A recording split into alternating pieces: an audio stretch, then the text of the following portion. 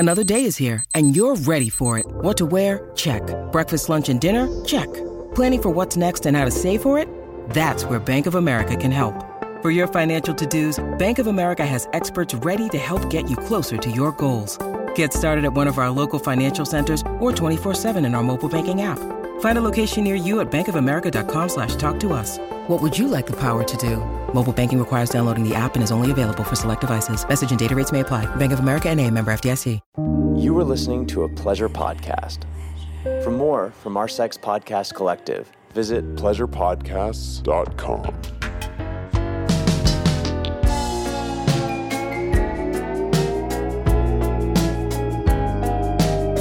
Welcome back to Private Parts Unknown, a podcast that explores love and sexuality around the world. I'm Courtney Kostak. And I'm Sophia Alexandra. And we're taking you on a mind trip. That's right, baby. Second episode.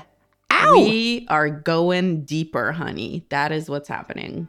It's the next wave. Are you ready for this? Oh, I've been ready. And this is really exciting, but we have a friend on the show today. So we are just going to call this man Alex and just leave it at that because as we have discussed in the last episode, psychedelics not entirely legal in the United States. And you just don't know who's going to judge you in a family or employment way for something like this in addition to the legal factor. So we just want to be sensitive. Totally. But I'm so glad that he agreed to share his story because I feel like it's kind of the perfect initiation into ayahuasca ceremonies. Yeah, the reason I really loved his interview is because one of the things you'll hear him say is that it takes a while for all of the information that you acquire during the trip to kind of process. So we're getting the view of someone that's had like 4 months to process their trip. In addition to, we'll hear from Cokes, who just did it. So it's just kind of a really nice, I think, bookend situation. Yeah, and you can hear a little bit because the integration, you know, the experience is like its own kind of unique, mind-blowing thing. But then the real work comes afterwards when you try to integrate what you've learned back into your life. And that's sometimes where the real resistance comes up, right? Even if you have a great trip, then afterwards you're like, oh shit, I have a lot of work to do on myself. So kind of cool to hear how he's tackled some of that. Yeah, it also makes me think of the fact that it's all like that. We are, especially I think Americans are really like, okay, but which pill do I take to feel like 100%? Or how do I get, ripped in 1 minute? And It's like none of those things are achievable in a way that is actually healthy. It's just like when you go to therapy and they say the work that you're doing isn't in therapy.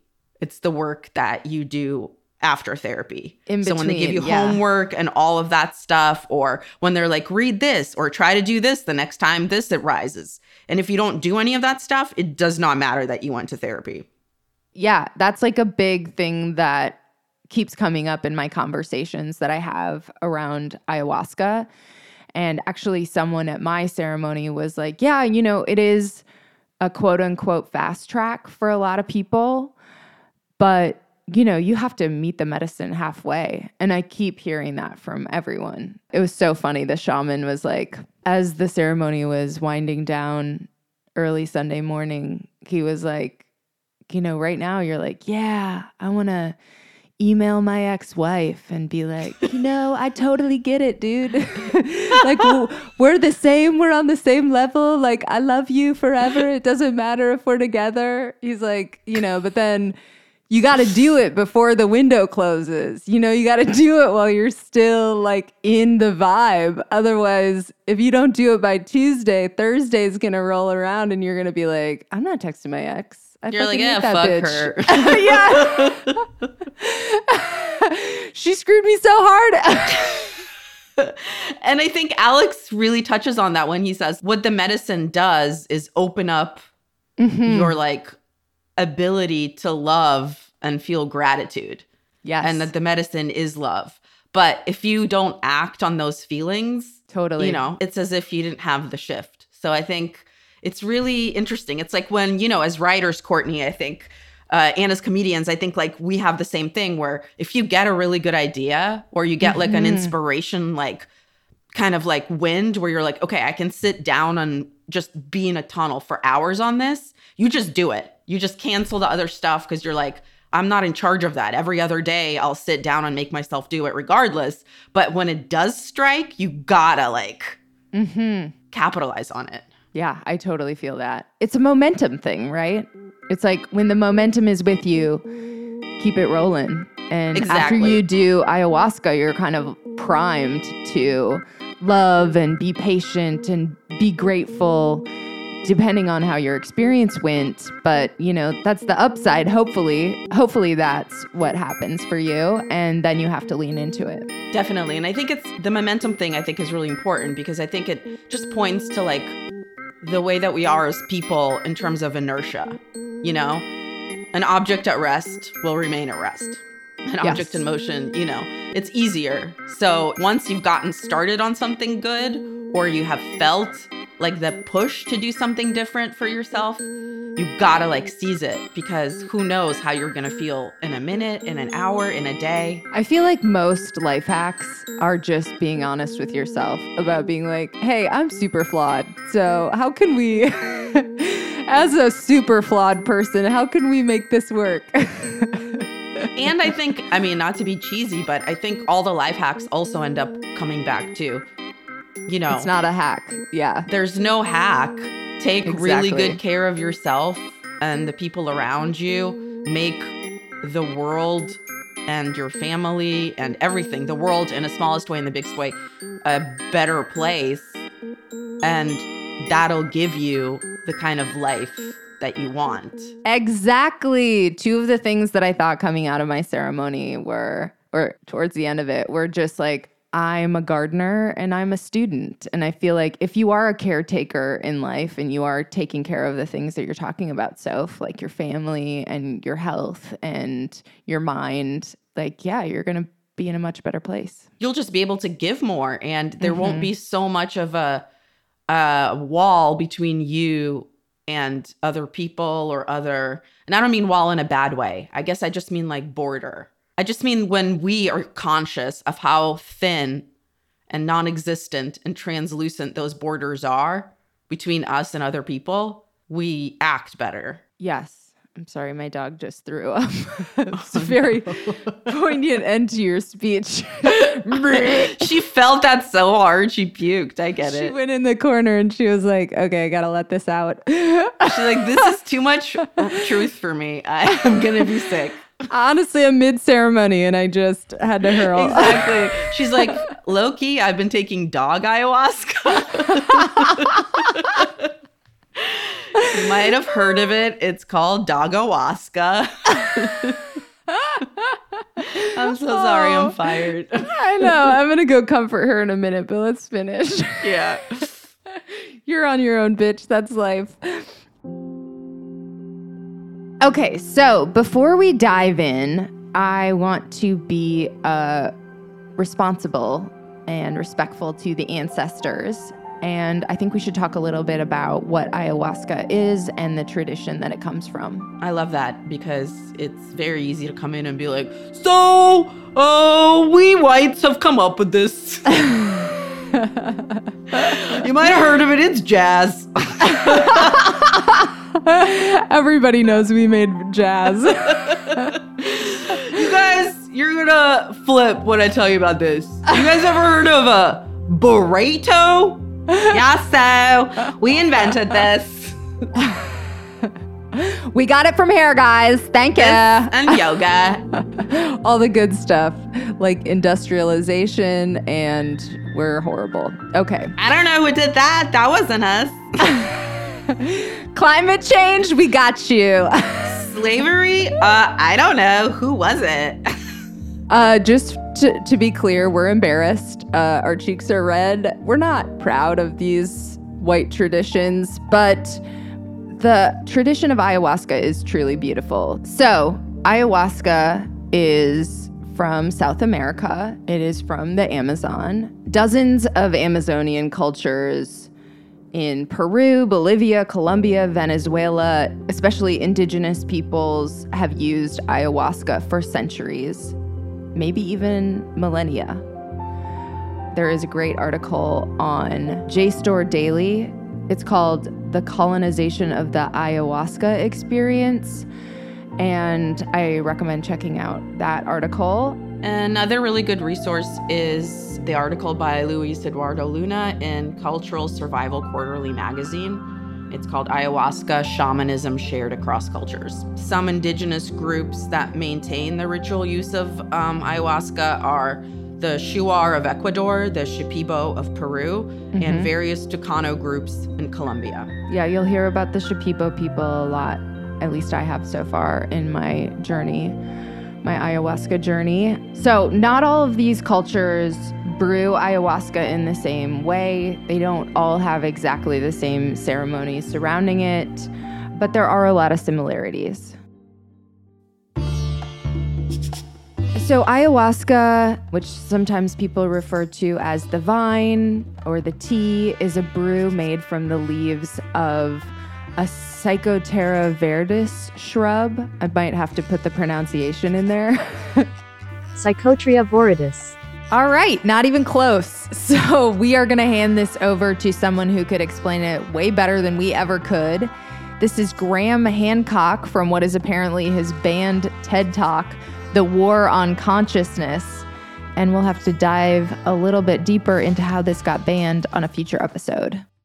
So to investigate this possibility, when I got interested in this mystery, I went down to the Amazon, where there are still surviving shamanistic cultures today, and where they drink the powerful visionary brew, ayahuasca, of which the active ingredient is dimethyltryptamine, DMT, which is actually closely related at the molecular level to psilocybin. Now, normally, DMT cannot be activated orally. When we encounter it in the West, it's generally smoked. There's an enzyme in our stomachs called monoamine oxidase, which switches off DMT on contact. But in the Amazon, they've got round this problem, and they say it was the spirits that taught them how to do it. The DMT in the ayahuasca brew is contained in these leaves from a plant that they call chacruna in the Amazon.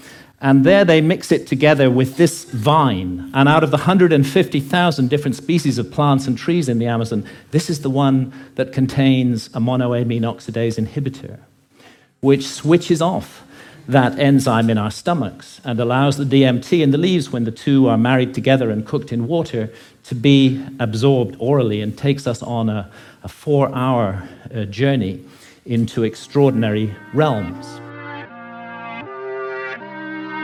Both of the main ingredients of ayahuasca, both the vine and the shrub, both have hallucinogenic properties. So that's a little bit of how it works. But basically, the two plants combined together form a super powerful psychedelic brew, and it affects the central nervous system, and that leads to an altered state of consciousness, and that can include hallucinations, out-of-body experiences, and euphoria. If you want a really clear kind of outline, you can check out the Healthline article, What is Ayahuasca? Experience, Benefits, and Side Effects. So traditionally, there's a shaman, an experienced healer, who leads these ceremonies. So some potential benefits of ayahuasca. A lot of people who have taken ayahuasca claim that the experience has led to positive, long-term, even life-altering changes.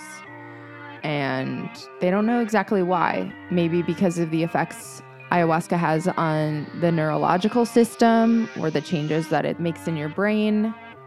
And, you know, we talked in the last episode about how ayahuasca is not for everybody, and psychedelics in general are not for everybody, and a group that should exercise extreme precaution are people that are on psychiatric medications. But if people wean themselves off of those medications, obviously under the care of a physician, and then have the experience, sometimes they don't need to go back on those drugs, which I think is kind of incredible. Yeah, that's amazing that you can just reset your brain like that. Gotta say, pretty tempting. In due time, we'll get there, Soph. We're trying. So in my research, I found this site called globalayahuascaproject.org, and it's the home of the Global Ayahuasca Project. And it was started at the University of Melbourne, and it was an international team of researchers. And they aimed to increase understanding of the effects of drinking ayahuasca in different contexts around the world. So the initial results from the Global Ayahuasca Project survey are staggering. About 85% of people who take ayahuasca go on to make a profound life change. Yo, I love that statistic. I mean, I believe it because one of the first things that we knew about psilocybin when Tim Leary was doing his experiments was that it was really effective against recidivism for people that have committed a crime. So it is very powerful in resetting your everything. Like, consider how high recidivism rates are, obviously from the PRISM system, because it's bullshit. But think about the power if it can transform this high percentage of people, or at least give them the ability to. The opportunity there is staggering. Yeah, I can't wait to dive into more statistics because there's like a lot of really interesting research about it. But I feel like that needs to be its own whole episode. Yeah, I agree, because I think it's the first part of this experience is experiential and emotional and spiritual, and that's the part we're trying to understand. And then the other part of it is the actual science that is really, really amazing. And again, just want to give a little disclaimer, as we gave in our last episode, and we highly recommend you listen to this series in order. We've been really intentional about ordering these episodes to give you the information kind of in the order that we think is most digestible. And we don't want you skipping around because then you'll miss some of the stuff. So if you haven't heard the last episode, press pause, go back, listen to that, and then we'll catch up with you here. And our other disclaimer is, hey, we're not scientists. I know this is a huge shock to everyone.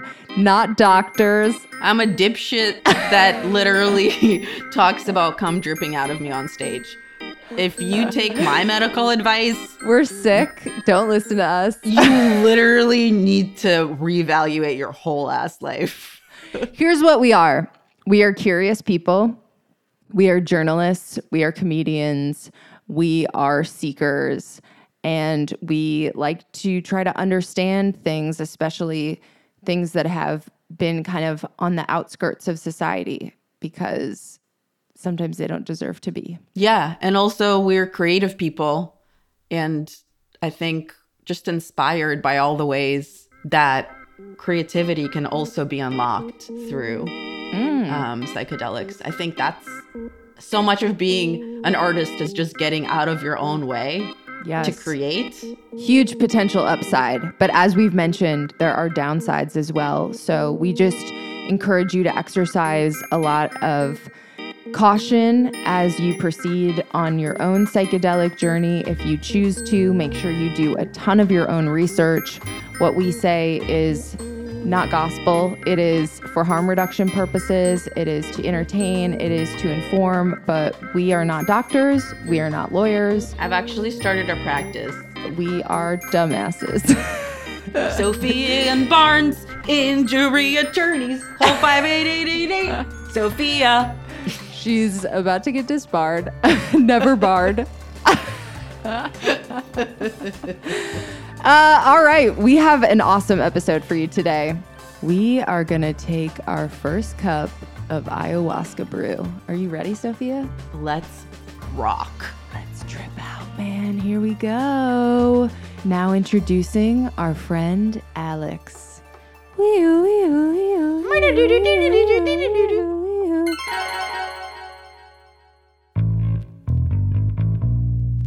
Cokes, I'm so excited. I'm leaving on my trip tomorrow, and I'm excited double because I get to take my new Quip toothbrush. Ooh, love it. Good health starts with good habits. Quip makes it easy by delivering all the oral care essentials you need to care for your mouth. And it is also amazing for travel, which is why I am psyched to take my Quip on my trip tomorrow. Oh, hell yeah. It's so good for travel. The Quip electric toothbrush is loved by over 7 million mouths. And it has timed sonic vibrations with 30-second pulses to guide a dentist-recommended 2-minute clean. And I also love how lightweight and sleek it is. And there's no wires, like you don't need to plug it in like my old electric toothbrush. There's no charger to bring with you when you travel. Basically, it's sleek and it comes in a little tube that you can twist closed and doesn't leak anywhere. It's incredible. Honestly, you could masturbate with it. That's off-label use. And Quip's not a one-trick pony, no. In addition to brush heads, they also deliver fresh floss, toothpaste, mouthwash, and gum refills every 3 months from $5.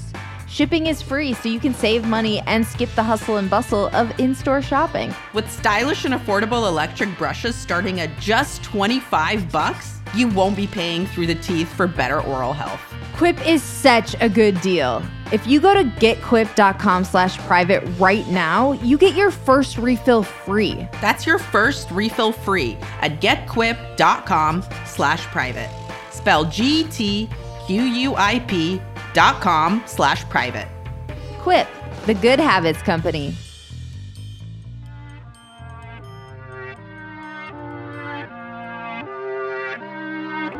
So let's start at the beginning. Okay, pre-ayahuasca. What were your thoughts about it? Like, was it something you were scared of, or was it something that you'd always wanted to try, or? So I hadn't really heard about it until recently. It wasn't on my radar. It was not something that I had been contemplating and just waiting for the right time. It was like literally was not on my radar. And I think the best way to explain how I got into it was through TM, which is Transcendental Meditation. And that had been on my calendar for months and months and months, probably years. Like every month I'd write it again. It's time to sign up, it's time to do it. And I'd put it on and ignore it. And finally during COVID, I sort of hit the breaking point and knew that I had to do it. And at some point along in that process, I became aware that ayahuasca was a thing. And a friend of mine introduced me to it. She had just done it and had a great experience and raved about it. And so I heard about it through her, but it wasn't on my radar besides that. And then after TM, so after I started meditating regularly, I just couldn't get it out of my head. And they say that it calls you. That's what I've been told, that it calls you. I have too. Yeah, at the right time. Yeah, so there's definitely that feeling. Like if anyone's out there like thinking, I don't know what this is, I don't know if this is right for me, it'll let you know. Yeah, it tells you. That's so funny that you say that, because so I was just at True North doing this fasting, week-long fasting thing. And the masseuse that I was able to see at the very end, we were chatting the whole time. And she was like, Mother Aya or whatever, like calls to you when it's your time. And I definitely felt that this time. Like I'd heard about it and I was intrigued, but just, you know, there seemed like there were barriers. Like I would have to fucking go to Costa Rica or some shit. And then after you told me about it, I could not get it out of my head also. I was like, oh. And then after the fast, like with the fasting and everything, it kind of like solidified it. So some of those barriers do seem insurmountable in terms of like everyone I knew who had done it in Peru or the Amazon somewhere, and they did much more immersive experiences than I did. So I did a 2-day over a weekend, and they actually went there, and it was a full immersive 7-day hike out to the jungle,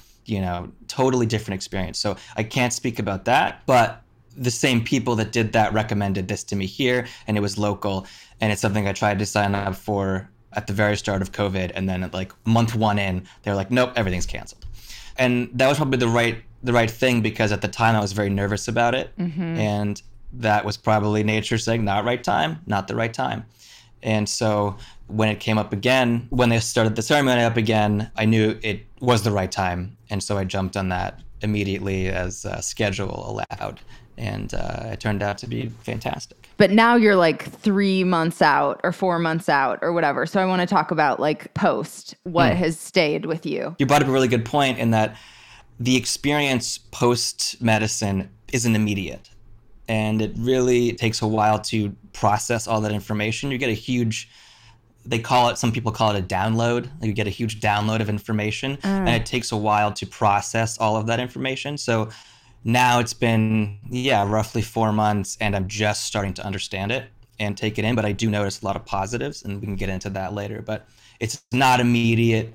I did feel great after the first day, but we can get into like all the specifics leading up to it. Oh yeah. Okay. So rewind. We'll try to go in order, but it's going to be hard. I'm excited. So, once you had it in your head and you couldn't get out of your mind, like starting with your meditation friend, how much research did you do beforehand? And if you did do research, was it books, podcasts, talking to people? How did you prepare? I did a lot of research. I was pretty nervous about it because that's not like my world. I'm not a very druggy person. And so I really had no context. And so I did a lot of research. I think it started with podcasts, started with friends, word of mouth from friends. And then I went into podcasts, and there's like, Rogan talks about it all the time. And I started listening to a lot of Terence McKenna talk about his mushroom experiences a lot. And so I just went down this deep rabbit hole about the psychedelic experience and how they all differ and what's safe and what's not. And I did enough research to the point where I was comfortable. And then they also give you a sheet, telling you what to do. And I talked to a lot of people who had done it, who were experienced with it, who had done it, like 10 times. So they knew what to tell me. And the biggest advice was fasting going in. Like they recommend at least 2 days, but my friends who had much better experiences fasted for at least 7 days, if not more. Like completely? It starts as like you get rid of coffee, no caffeine, no sugar, no salt, no hot sauce, no vinegar, no sex, oh my God. No anything fun, all the fun stuff. Yeah, just like have a miserable week, at least just to prepare yourself mentally, because you're not going on this isn't a retreat in the sense that it's recreational. You treat it with, sincerity and realize what it can do for you. You're not going to just like, let's get fucked up this weekend, then it wouldn't matter. But like, you're trying to sort of cleanse your body pre-ceremony so that you can allow in whatever you're allowing in. And that's a whole different topic. And I don't know what that is, but it certainly seems to have an effect. The more you cleanse beforehand, the cleaner and better the experience will be, and the stronger the connection. So what specific, to what extent did you follow that advice pre-ceremony? So I fasted for 3 days before, and that was just water and like some fruit juice sometimes, or a piece of fruit. And then the 3 days prior to that, I was only eating, I cut out meat 2 weeks before that. And I was only eating, I'm mostly a vegetarian anyway, but for some reason I was craving meat, the week before, and that was really hard. But yeah, mostly just like salads and lots of clean juices the week before. And then I actually felt so good going into it that I kept that up for a week after. And they tell you that that's also recommended. So day before, what did you eat the day, day of going in? Did you eat anything? So day of, water until noon. And this is what I was told from a friend who was the most experienced. Water until noon, and then nothing. And then nothing and the ceremony starts at 9 p.m., or this one did. And so nothing from noon to 9. They seemed a little more accepting of things like tea, especially on the second night. The first night, I think it's better to just be nothing. And then they said, oh, tea's okay. But I did see on one of the lists, it was avoid hot beverages. Oh, interesting. In the immediate, right before it. So had you done mushrooms ever or anything like that? Have you done any other psychedelics before ayahuasca? So it's funny you say that. It was so minor, my experience. I had done mushrooms a few times, once in tea when I was in college. I went, camping once, and we had an insignificant amount, for me at least, where it did not affect me. And then all of a sudden I looked up at the stars and I was like, oh, that's the best show we're not watching. And so like after that, I had been thinking about it, but I hadn't implemented it. And then after ayahuasca, I sort of got the bug. And about a month later, maybe 2 months later, I was sort of going down the Terence McKenna route and taking 5 to 7 gram doses of mushrooms. That's like what they call a hero dose. That's like, microdosing is known to be good for you. Hero dosing, there's a lot less science on, but that's like where you start to get the real hallucinations. And I found the situations very similar in certain ways, but extremely different. They're different substances. They act in different ways. They're used for different purposes. So I can't really compare them other than I will say this, during one of the mushroom trips afterwards, I was taken back to the ayahuasca experience. Like I was in that room again. I didn't go to outer space. I didn't see any aliens. I didn't see fractals or any weird shit. I was taken back to that space and time for a few minutes. And it was very strange. Interesting. Okay, I want to put a pin in that because I want to come back to that. Okay, but let's get into, your first day, like walk me through, where do you go? I want to play by play. Because of everything that I heard, I just assumed we were going to go out to the middle of nowhere and camp and light a fire and sit around a campfire and do this out in the wilderness. And that was the farthest from the truth. Like we were in a house, a very comfortable house, almost like a spa situation. There were wind chimes. It was very comfortable, beautiful place, beautiful, gorgeous view, very comfortable. So it was nothing, you're not roughing it during this time. They want to make you as comfortable as possible. There's bathrooms, showers, the whole deal. Oh, nice. And then there's this one main, at least in this space, they have one sort of main room where everyone gathers. And there's like a shaman, a musician. They're all musicians, but there's 3 people. And one is a shaman, one is sort of the leader, and then the other is mainly the musician, but they all play. And the music is so incredible, I can't even tell you. I wish that I came out being like, I wish they had a CD. Like, why don't they have a CD? And I guess they've talked about it and they've tried. But I mean, to be honest, it's worth going just for that concert experience. Is the music that good, or are you that high? See, that's a really good question. And I can answer that. Because, so there's 2 nights, or at least what I did was 2 nights. So I went on a Friday. At 9 o'clock, we drink the first cup, and they give you, it's like a little bit bigger than a thimble. It's not much, but it's very viscous. It's very thick. Like you got to use your finger to scoop it out, which isn't great. And it doesn't taste good. It's not a pleasant thing. Yeah, it's not good, especially after fasting. That's not what you want. But it's, it's the experience. So you take that and you sit for about 45 minutes in the dark and everyone's meditating. And then all of a sudden they start to play. And you start to feel the effects at the same time. And so that's a very gradual intro to it. And that the whole thing lasts about 5 or 6 hours. And it's like, so there's the first 3 hours, and then you have an option for a second cup or like half a cup going into the second. So the first night, it didn't affect me right away. Like you can tell when it affects someone. Like you know immediately for the most part. Did you see it affect other people around you? Because it's not affecting you. So are you like watching a show of other people like losing their minds? Yes and no, because you start to feel things. But after you take it, I did not want to have my eyes open for much of that time. Like it was much better. It was a totally different experience. Eyes closed. Eyes open. You get some nausea. Like it's like you're almost trying to watch 2 things, 2 realities at once. Oh yeah. So it's very difficult. But I'll get into. So the first thing after drinking it, like we get into it, start playing the music, and I'm looking around. I'm like, okay. When's it gonna kick in? And then all of a sudden, I hear just projectile vomiting on the other side of the room, and then over here, and then over here, and then over here. This person starts laughing hysterically. This person starts crying, and this person is like starts doing, bobbing up and down, like prayers in there, like all sorts of weird shit. People get up and dance in the middle of it, but it all sort of comes on differently for everybody. So for me, it came on slow. And some people I've talked to, it might just be biological. Some people it just comes on slower.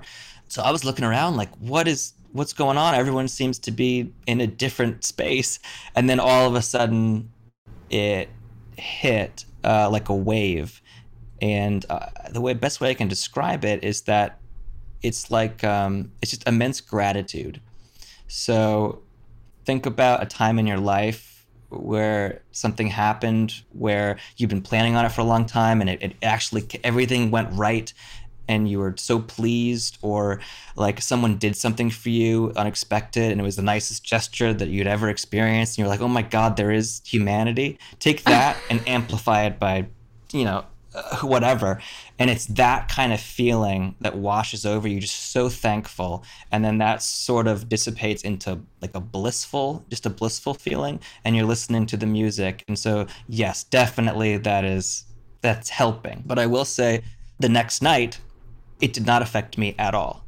It did in a very different way. Like the first cup, no effect. So I was listening. I thought like after I drank it, and people are freaking out, and now it's like 2 hours in, 3 hours in, and I'm thinking, I could have had a glass of milk.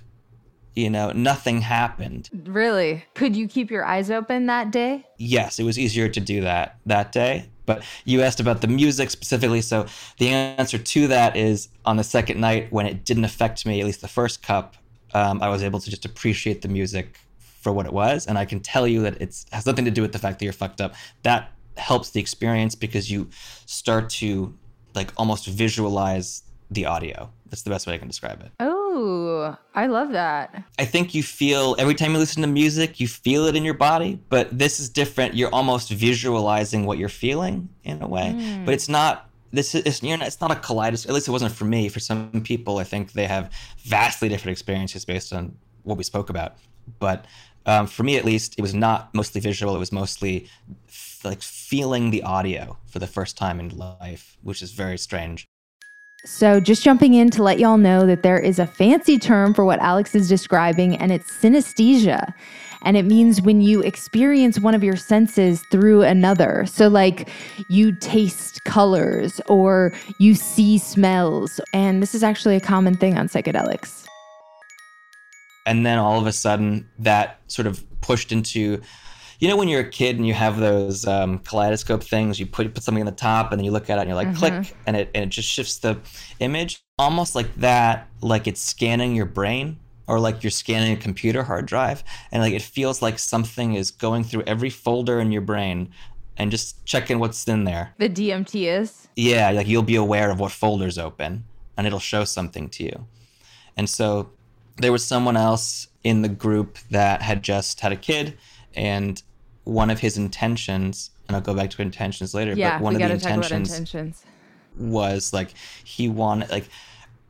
he said this was his secret intention, because at first you go around the room and everyone says what their intentions are, and he kept this from the group, and afterwards you talk about your experience, and he said that he had kept one experience from the group, and that was because he just had a kid and was concerned, and he asked ayahuasca to show him his worst fear, and he said he saw his kid dead, and he cried and cried and cried and cried, and the next day, he said he felt like something had been lifted because he had already experienced that and wasn't afraid of it anymore. So that's just one example, very specific. But like to get back to intention, before the ceremony starts, they go around the group and they ask everybody, first of all, you all wear white, like this. This is the shirt I wore. You're wearing a white button down. Describe what you're wearing. I'm wearing a white linen button down shirt. Very comfortable. I did not have any white pants at the time, so I ended up wearing just jeans. Horrible decision, very uncomfortable. Don't do that. Wear sweats. Doesn't matter if they're black, white. Just wear white wherever you can. If you can do all white, great. If you can't, wear something comfortable. The second night, I ended up switching to shorts because it's more comfortable. And you're all in this room, and they lay out mats. It's not a comfortable situation. You need something more than a yoga mat. You need something like thick to lay on. Yoga mat's not going to do it. I learned that the hard way. But wait, but do I need to bring that, or they provide that mat? No, you should bring it. They might have something for someone. one of the 15, 20 people might have an extra, or there might be one sitting around, but don't count on it. Okay. So I brought a yoga mat and then a sleeping bag and a pillow, and that was insufficient. So I would recommend something thicker than a yoga mat.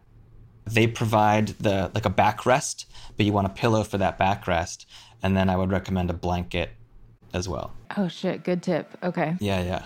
So describe the whole we were talking a little bit about intentions, but describe that whole like pre-ceremony. So you're getting in, you're setting up, and then the going around and saying your intentions, and then what were your intentions? Yeah, so everyone gathers, and a fun thing is, so I was worried about, it was starting to get dark earlier, and it was a little bit further from my house. And so I was worried about losing service, or I wasn't familiar with the area that I was going to. So I got there early. I just used, which is not common for me, but I just did that. I got there early anyway. So I was one of the first ones there. And as people started arriving, I had this weird feeling. I was like, man, you all look so familiar. And and that feeling, I was like, okay, all right. And I'll see the next people that come in. And they also felt familiar. And everyone, I had this just overwhelming feeling, and I didn't express it to anybody. But on the last day, one of the guys who was there, and it was also his first time, he said the same thing. He's like, I don't know where this came from, but I feel like I know you all. And that was even before we did the ceremony. Like, we walked in the room and I felt like we had known each other before. So that seems to be a reoccurring factor. Oh, weird. And I'm not sure if the medicine precipitates that and it just works backwards, or there really is something weird with space and time going on and we have met each other. I don't know, but the feeling was pretty distinct. Interesting. Okay, so you're doing the pre-ceremony. What was your intention the first night, and how much had you thought about that? Or because going into it, I've read a few things, and they're like, sometimes, if you don't know exactly the first time, it's like, show me who I've become, or like, show me what I'm scared of, or show me, did you have a specific thing like that going in? So intention is a big thing. I did not know beforehand that was a prerequisite or something to think about. I probably should have. It's good in life just to have intention. But I did not know that we were going to have this circle until it happened. And we can get into my intention, but I think they spoke about what happens if you don't have an intention. And this is a very strange subject because I've talked to a lot of people who think the intention is completely useless and doesn't do anything. I think it serves to focus you maybe and just like make sure you're like, you did all this work, you fasted, you cut all this stuff, you got to this place. Keep on the same mindset that this is not recreation. And I think having an intention helps that. So when they went around a room, there were a lot of show me something. I want clarity. I want to be free from this or free from fear. Like, my intention was more based on substances. I was like, I need to get my alcohol use in check. And I've heard it's very good for that. I've read that too. And also very relatable. Fasting sort of reset me in that way, but otherwise I was hoping ayahuasca would do that. But yeah. I will say that I'm going to jump and I'm going to come back to intention. After I learned TM for the first time and after ayahuasca for the first time were the longest I went without drinking, both times immediately after. I didn't enter my mind. Like, it just wasn't there. So I know it can work. I don't know why it doesn't last. I think that's a more personal thing. But I do know that it does reset something. So you can feel it. But getting back to intention, so a lot of different intentions around the room, and they say that the intention sort of informs the songs that are being played. And like, they have a repertoire of songs that they're going to play. So it's not like they're going to replace the entire thing if someone has a certain intention, but I think they dial it in based on what the mood of the room is. And so they say that if everyone's intention in the room is like, yeah, let's see what this is, like, yeah, let's just have a psychedelic experience, it's not going to go well. it's going to be chaotic and all over the place. But if you have an intention and you have something that you want to see for yourself, then everyone can sort of have this communal and yet private experience.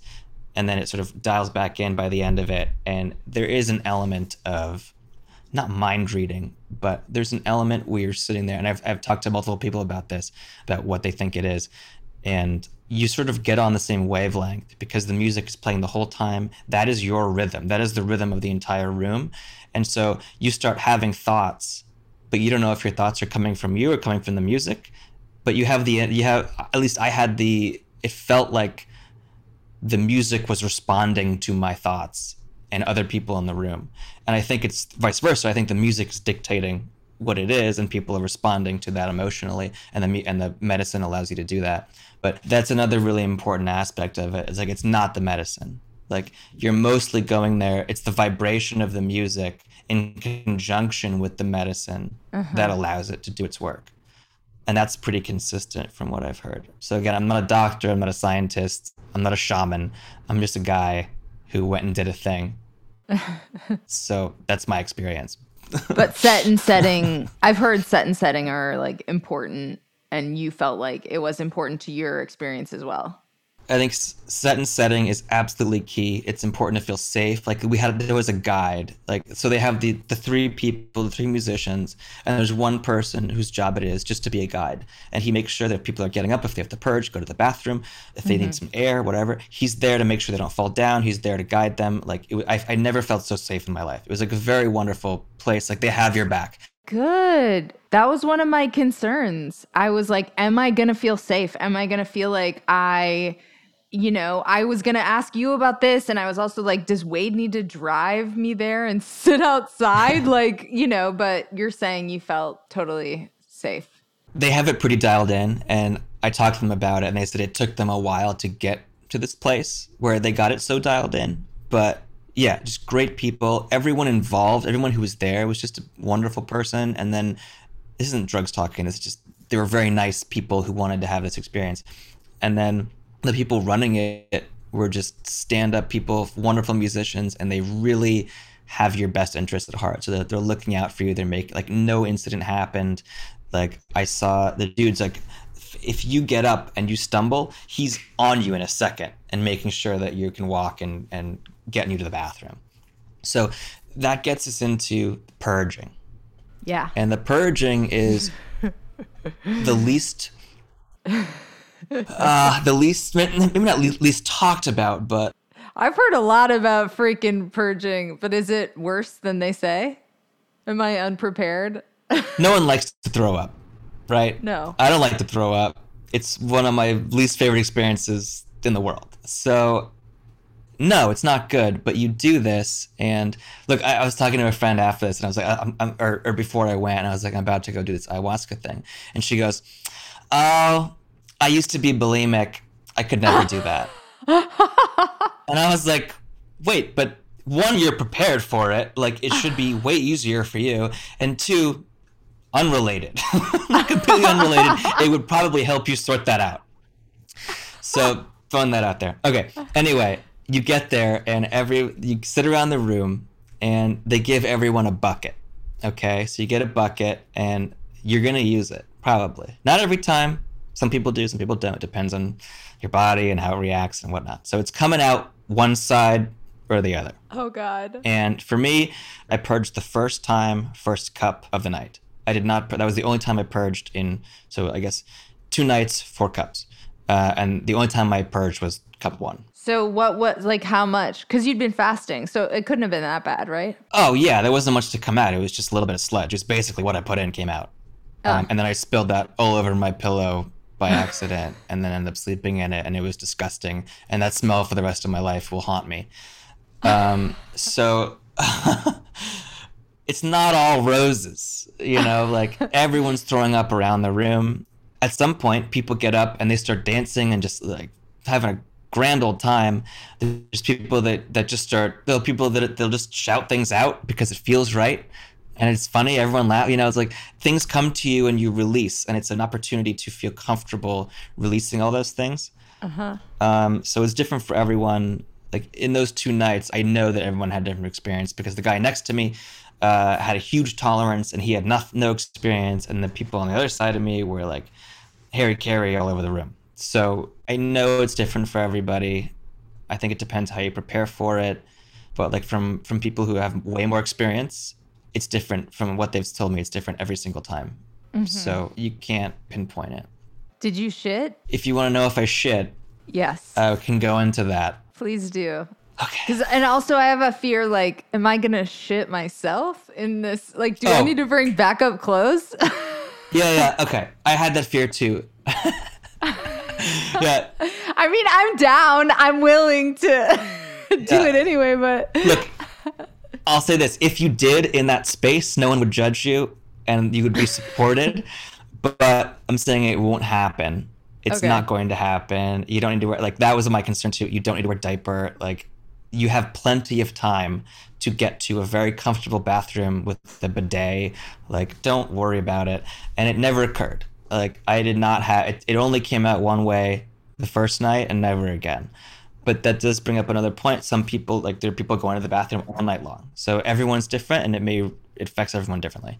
But the second day they give you an opportunity to do kombu. I think I was saying it right. Kombu. Is that the tobacco? Which is a frog venom. Oh shit. No, that I didn't do because I have terrible sinuses, so I can't do that.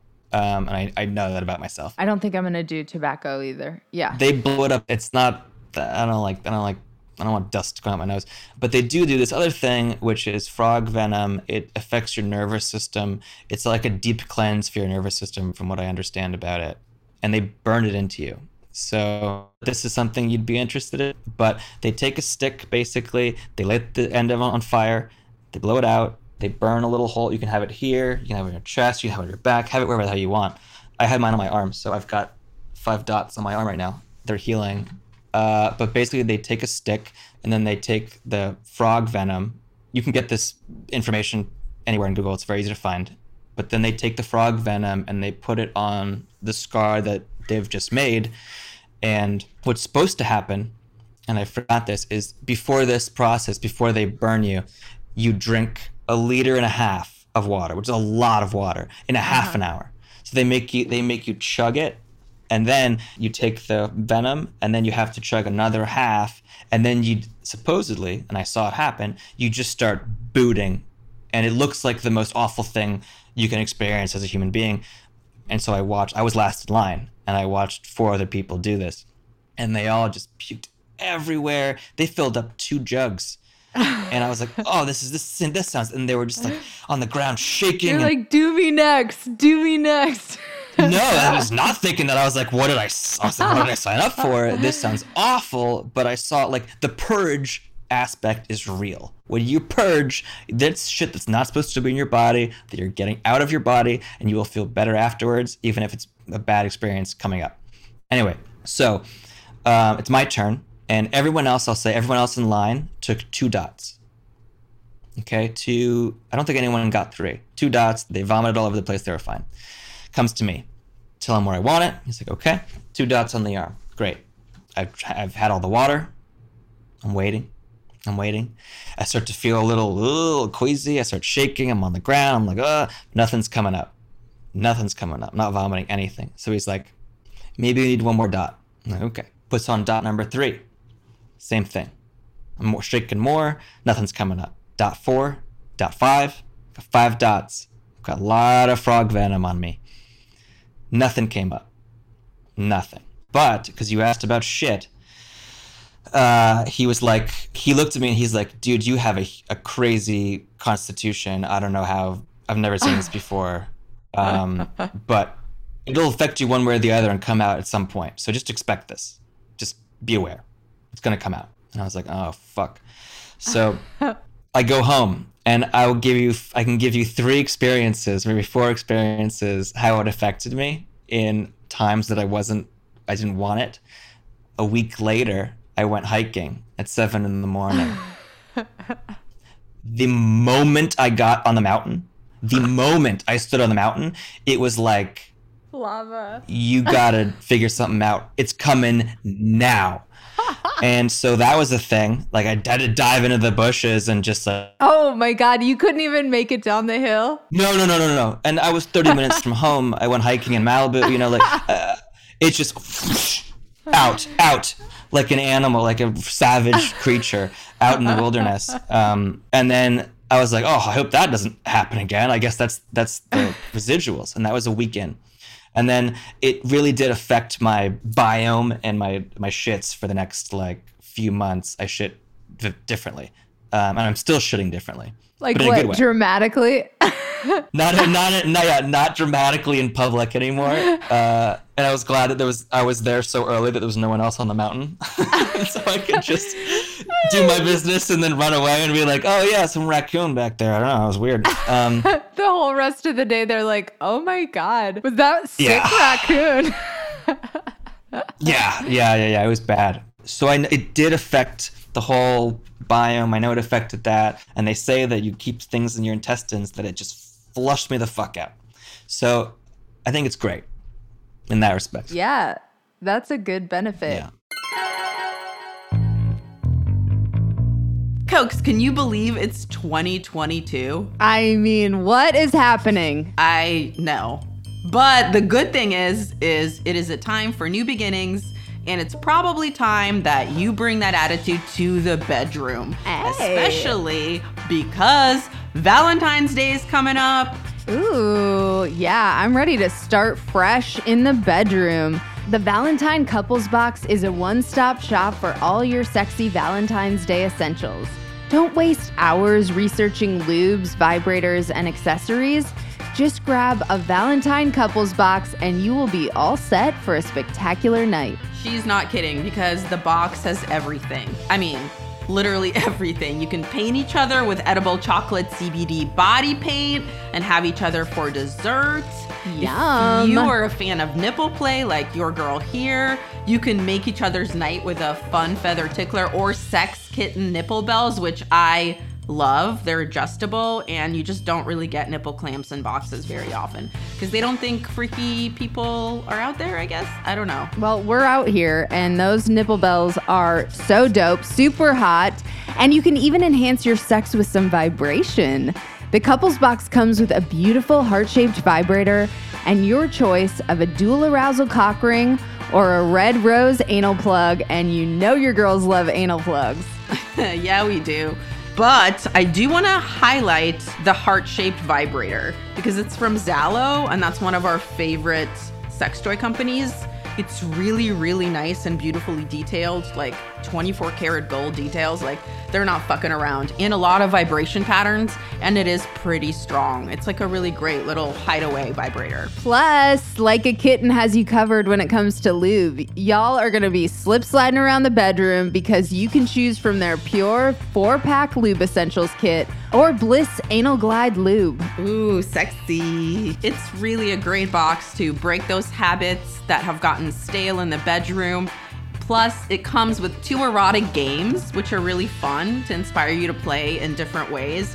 One is a box of sex position cards and includes such hits as Tuck and Grind, Sea Turtle, Upside Down Cake, Tightened Embrace, and The Figurehead.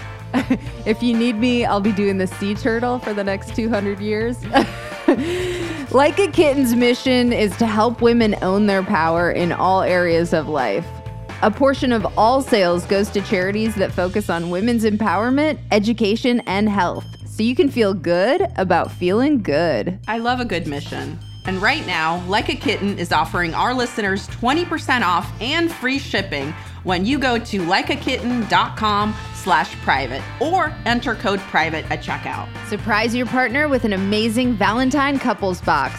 Just go to likeakitten.com/private or use code PRIVATE to get 20% off. likeakitten.com/private. The link is in this episode's description.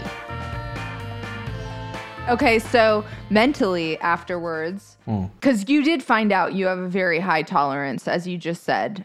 So immediately after, were you like, oh, this was worth it, and I do feel a difference? And then what were your mental effects, now 4 months in or whatever? Okay, so I'll give you 3 points. I guess the first night, after the first experience, you wake up and I felt wonderful after the first experience. Blissful. I was like, oh my God, I see what this is. Yes, this is beautiful. This is God's work. This is cleansing. Like, I understand all of this. Okay. And then I was like, all right, I'm ready for round 2. Okay. And so we did the next night. And as I said, the next night, for whatever reason, didn't affect me. And it felt like milk. And I didn't want to feel this way, but I did. I was getting pissed off because this shit isn't cheap. You know, someone asked the question in their intention. They were like, well, what if you fall asleep? What if you take it and fall asleep? And one of the guy goes, well, it's a really expensive nap, man. Like, I don't think you need to worry about that. And it's true. Like, you're not going to fall asleep. And if you do, it's what your body needs, and don't fight it. So first night, wonderful. Second night, it didn't have an effect. So I was like, what's going on here? The music is great. I'm loving it. But I came here for this experience, and like, I'm not having it. And then I have the second cup, and they give you an opportunity for cup 3.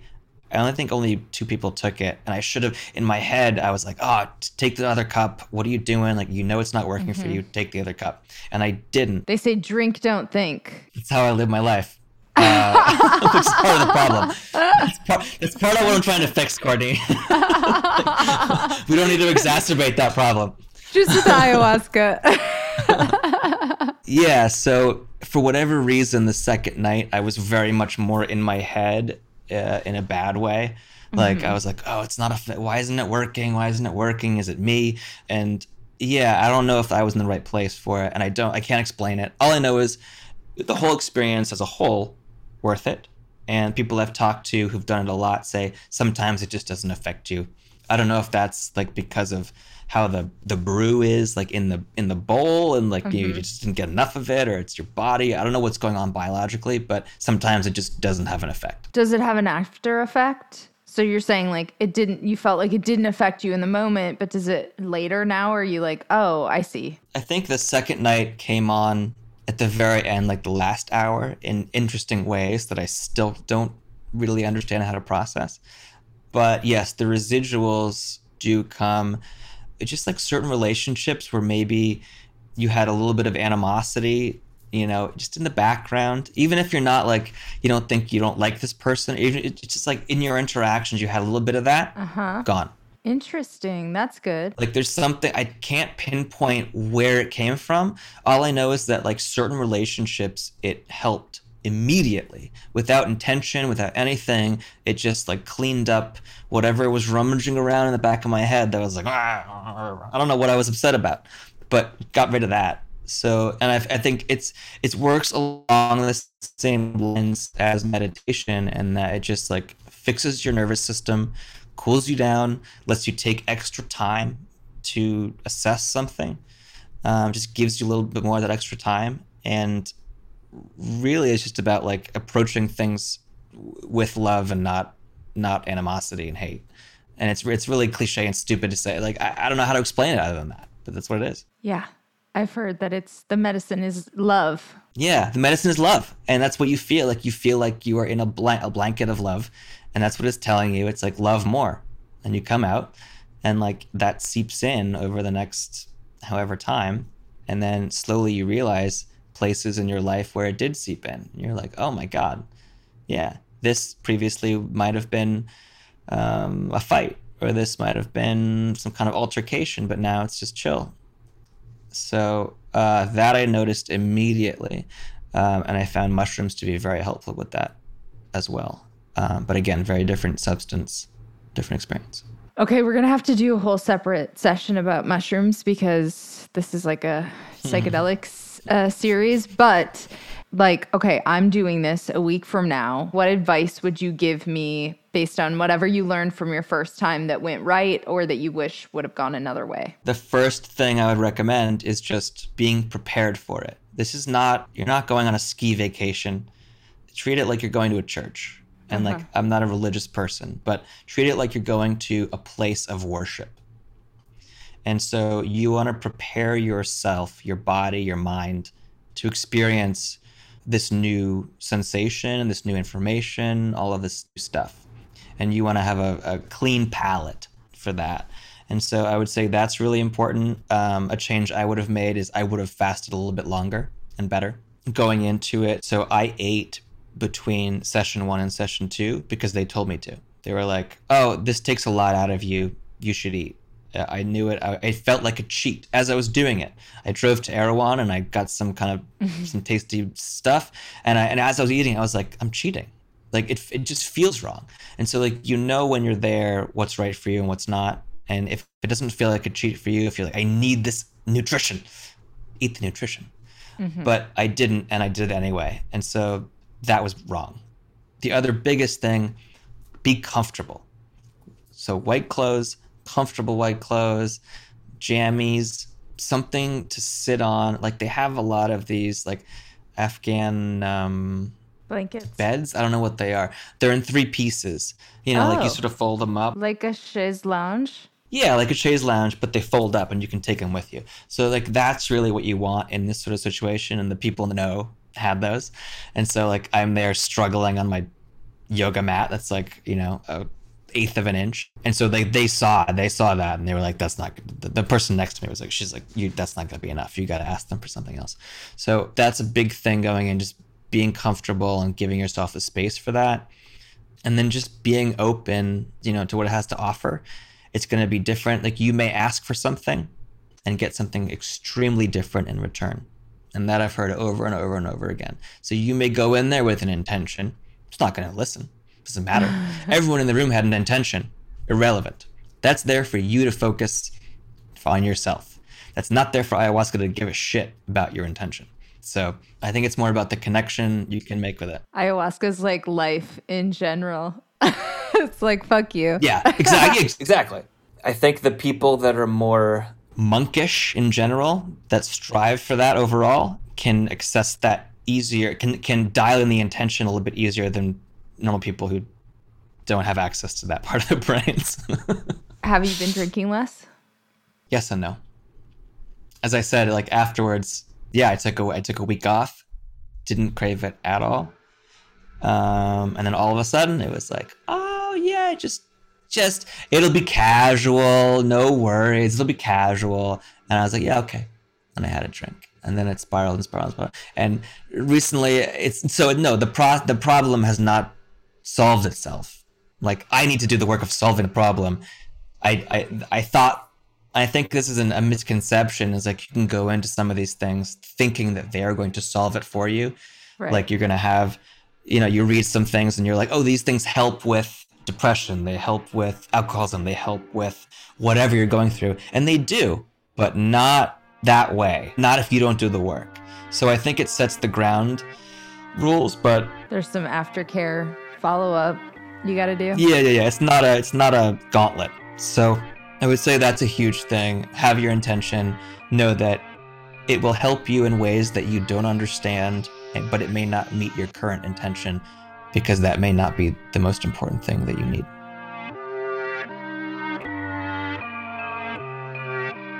Ooh, curiosity officially peaked. I loved Alex's interview. And I think it's also really cool because he's really open and honest at the top, being like, I'm not a drug guy. Yes, I love that too. Because he's different from us. Like, we are drug people. It's different to have someone be like, I was actually really nervous and I'm not a drug person. It's not my thing. And I did all this research and I was really careful. And now he's just so intentional about the way he's looking at life and changing it. It's pretty incredible. Yeah. And he's also been on kind of a journey with his TM and finding that vibration for himself, like however he can get to that next level of kind of enlightenment. You know what I mean? So yeah. Kind of cool to see the different paths his journey is taking him down. I love that for him. I do too. Actually, okay, so Alex is coming back, but there is one thing that he texted me about that he wished he would have mentioned. And that is the importance of like your shadow during a ceremony. And like that's the part of yourself that is maybe the dark part or the part that you don't want to see, or like the part that you're not the proudest of. Yeah, what you don't like about yourself. what you don't like about yourself. And sometimes that appears, and was a big part of his experience. So during our next conversation, we're definitely going to dive deeper into that. I'm so excited to hear about his shadow self. That is fascinating. Right? I feel like we just keep needing to have our friends on just to be like, okay, tell me what's inside that fucked up little brain of yours. Well, our friends are pretty amazing, so I'm not mad at that. No, I love it. I'm like, show me. We're just a real fun little pack of weirdos. Oh, and another thing that I thought was really important that Alex said that was really different from what you experienced was, for him, he's like, well, the intention, you said it, but like ayahuasca is going to tell you what's going to happen. So the intention's just there in the background, but like it did, you know, whatever's going to get addressed, you're not going to be able to control. Exactly. Though I will say, you know, if you do keep coming back around to your intention, in my experience, you will get some sort of message on that, but you're probably going to get a lot of other messages that you needed to hear as well. And like you said, everyone's different. Yes. He was, I think, looking at the intention as like a compass in case like you get lost. Mm-hmm. I think it's that. It is that. It's like, oh yeah, just remember that it's there. But I don't think he was like trying to use it very much. Oh no, he was. He's trying to get over an addiction. I mean, there was somebody there at my ceremony who healed or recovered from his PTSD.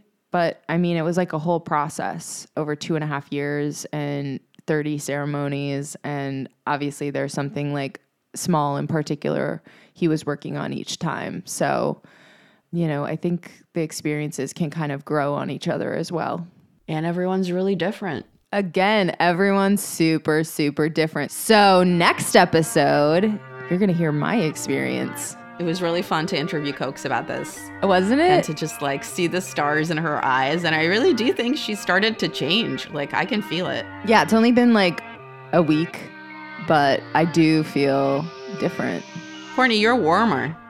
I know, I am. And I've told you that before, that I'm like, I always joke around. I'm like, oh, she's got a little icicle for a heart. She's just hard. It's hard for her to let people in. She's incredibly loyal and wonderful, but she also doesn't It's not an icicle. It's surrounded by an icicle. Exactly. Inside is very warm.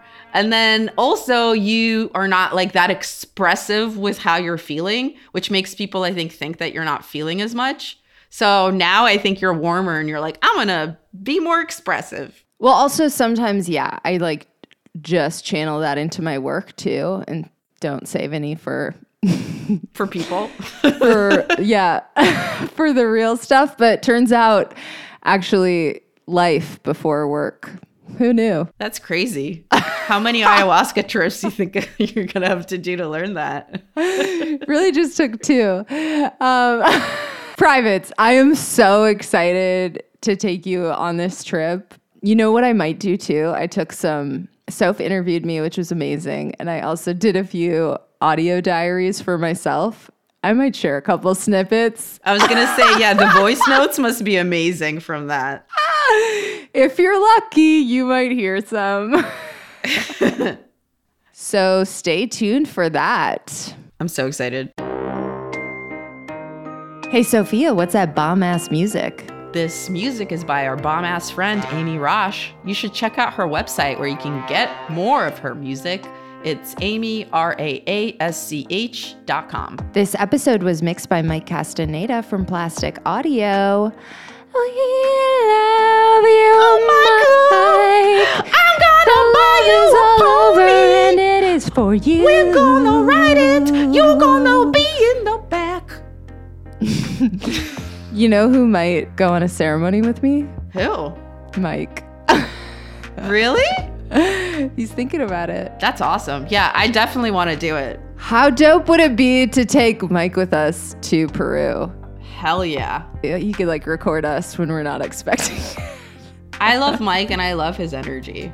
He has really great energy. And privates, I don't know if you've seen the Mind Trip artwork, but take a look at it right now because it is in fuego. It's trippy as fuck, brah. It's awesome, and it is by Giselle Bates. You can find her on Instagram at Giselle Bates. It's Gissele Bates. She's fucking amazing. Her art is just so bomb. I will be employing her a lot. And make sure you follow along because we are going to have the Mind Trip all over our social media. We're going to have some resources on there and some just really cool graphics. So make sure you check out Private Parts Unknown on Instagram and Facebook and Private Parts on Twitter. And you can find us separately also on social media. What?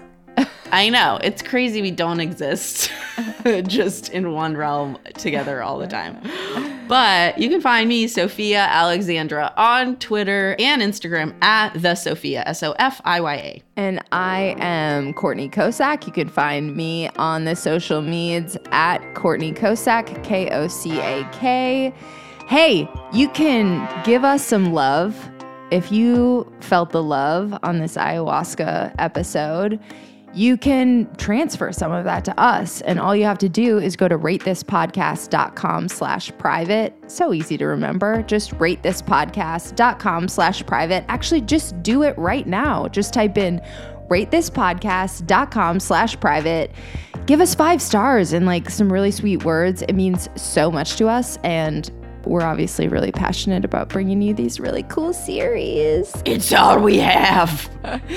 One time Allison Raskin in the first season of this show, when it was Reality Bites, shaded me so hard by saying the show is all I had. And I honestly am good with that. I love this show. Yeah, it's fucking awesome. So, sending you love, Allison, wherever you are. All right, privates. So stay tuned. We are going to be back with more Mind Trip. Bye.